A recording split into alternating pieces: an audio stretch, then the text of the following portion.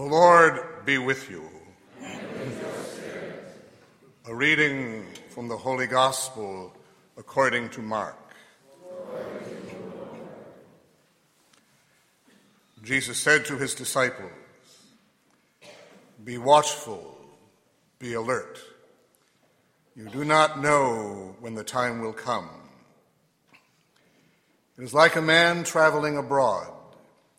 He leaves home and places his servants in charge, each with his own work, and orders the gatekeeper to be on the watch. Watch, therefore.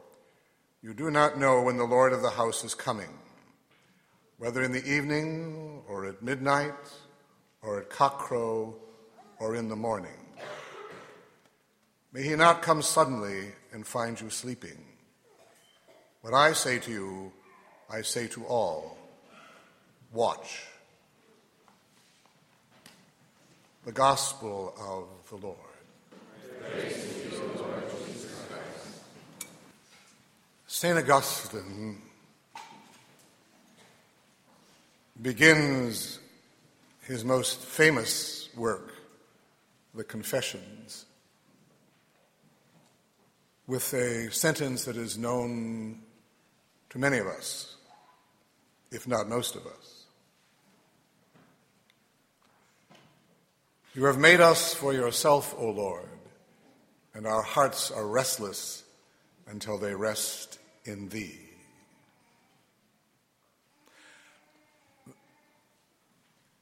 That in itself would give us a lot to think about.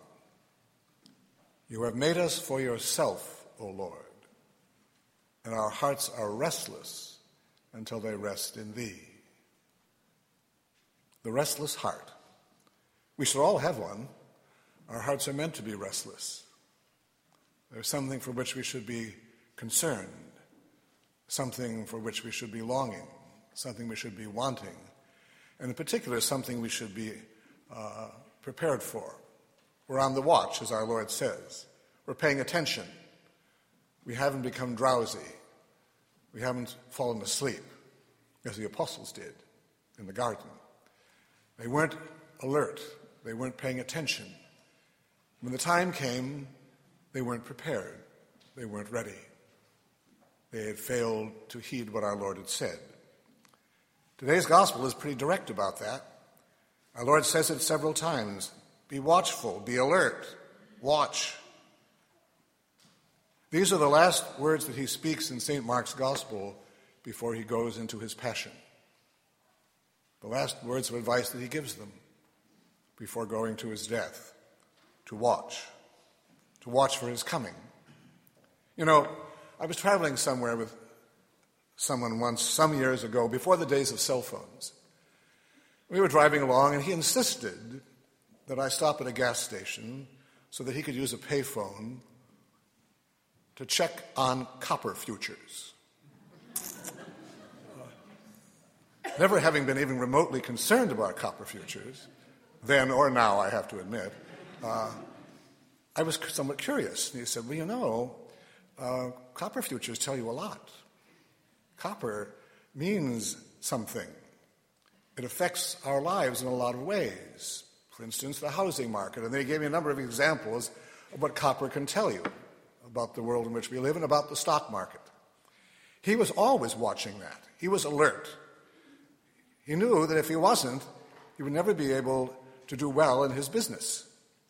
He was a broker.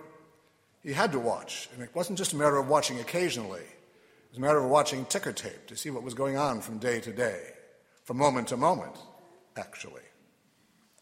The world is like that, and we are too, aren't we? We're alert for certain things. We're watching, but it depends on how compelling we think they are. The coming of God doesn't seem to bother us that much. He's coming into our lives now and at the end of time, and at the moment of death. But that's the only thing in the end worth watching for. There are other things we have to watch for, and they're good things too because they're part of life. We know what they are. You have to be alert in business. You have to watch. You have to do that same things with your families, with friends, with those we love. Even in recreation, we have to be alert and to watch. But in the matters of God, we aren't so much that way. Our prayer life isn't so much that way. It's always interesting to me that of the things we actually plan into our lives, one of the things we are least likely to plan and structure is our spiritual life. And that's essential. I remember seeing a line from a Benedictine abbot in a hospital waiting room once that said, "Until we are convinced that prayer is the most important thing in our lives, we will not have time for prayer." A good thought, at least a true one. That's the thing we should schedule first. Now, it may be that we have to be flexible in that, obviously, because there are other things that dominate our time in a different way. But that should be the first thing that we plan in our lives. There are those people who want to think that prayer is only spontaneous. No. Is business spontaneous? No. Is your family life only spontaneous? No. There are spontaneous moments, certainly. And we can always pray at a spontaneous moment, but we have to plan it first. Important things we plan. Trivial things, well, they come and go. They can be spontaneous. So our Lord is warning us about our relationship to Him and our love for Him. That sort of watchfulness. Now, you and I know, for instance, that if we are expecting someone who is important in our lives, it may be someone we love, maybe someone who is coming on business, and maybe for any number of reasons, but someone whom we really want to see or know that we have to see, that we are going to be alert and watchful. In fact, we're going to be busy, aren't we? We're going to be preparing externally and internally for that person's arrival. It'll be the most important thing in our lives at that moment, until that person arrives. I remember years ago, we were waiting for some relatives to arrive. We hadn't seen in a long time. My mother had gone to a great deal of trouble to prepare for their arrival, with food and so on. And we were sort of pacing around waiting for them to arrive, because they were rather upscale people and rather demanding too. And a friend of mine was there who had a rather strange sense of humor, and we saw the car pull into the driveway. And he said to us all right, places everyone. And it was that sort of waiting and preparation. And these were just, relatives and friends. Our Lord tells us, we have to watch for Him above all. So we have come then to be on the watch. And we are here in particular to do it. Because it's here that we actually begin to experience the one who is to come. Here we know He's going to come. And very shortly, too. We are alert. There was a time, you remember, in some places still don't use bells at Mass anymore. I've always liked bells. Bells are a symbol of the entrance of God. That's what they became the symbol of, that God was about to enter into our lives and into our world in a unique way. We use them here, too, sort of watchfulness. But that should be always in our lives, because the Lord is always coming to us. He's coming now, obviously in the Eucharist, the greatest presence that we have. He comes to us in the flesh, but He comes at every single moment. We aren't attuned to that, are we? We just don't think that way. But He is. He will come in the people we meet. He will come in every event that we experience over the course of our lives. But we aren't prepared for that. We're looking for something else, and we shouldn't be. Our focus should be only on Him and on His arrival. Then everything else in our lives takes on the place it's supposed to. Then our lives are in balance. It's strange sometimes when somebody celebrates, let's say a birthday, for instance, they'll say, well, I'm a year older, and someone is bound to say, well, that's better than the alternative. Really?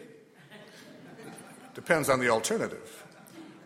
I'm not so sure of that. In fact, I'm quite certain that there is something better, and there is an alternative that is also, and we have to be watchful and alert for its coming. In any event, those words of St. Augustine should come back to us often. If our heart is restless, that's a good sign. If we are content, it's not, because we've forgotten where we're going and who's coming. We might keep that as our thought for the week. You have made us for yourself, O Lord, and our hearts are restless until they rest in Thee. Let us pray. Almighty Father, we come before You as the people rejoicing in the advent of your Son and trusting in your love and mercy. For the church throughout the world, that her members will always be watchful and alert, prepared for the coming of the Lord into their lives, especially the church suffering, we pray to the Lord. Lord, hear our prayer. For all nations of the world, especially our own, that we may rise above worldly things in preparation for the Lord coming now and at the end of time, we pray to the Lord. Lord, hear our prayer. For all those who are sick and suffering and dying, for those who bear the cross of Christ in any way, that they may know that they are preparing for his coming in their suffering, for those who are greatly tempted, for those who have ceased to watch, we pray to the Lord. Lord, hear our prayer. For greater respect for human life, we pray to the Lord. Lord, hear our prayer. For an increase in vocations to priesthood and the consecrated life, those young men and women who will be visible signs of the Lord's coming in our world. For a greater reverence for the witness of marriage and the single life in that way, we pray to the Lord. Lord, hear our prayer. For our bishop, priests, deacons, and seminarians, and for the American hierarchy.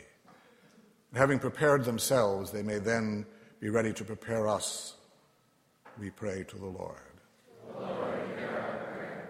For the souls of all the faithful departed, especially our relatives, friends, and benefactors, for all who have died in the battlefield, all victims of violence, terrorism, and natural disaster, eternal rest grant unto them, O Lord. May they rest in peace. Amen. May their souls and the souls of all the faithful departed, and for all of us here, that our lives will reflect our watchfulness. We will always be prepared spiritually for the Lord's coming and always growing in the grace that we have received. We pray to the Lord. Lord, hear our prayer. We now join our prayers to those of the Mother of the Lord as we sing.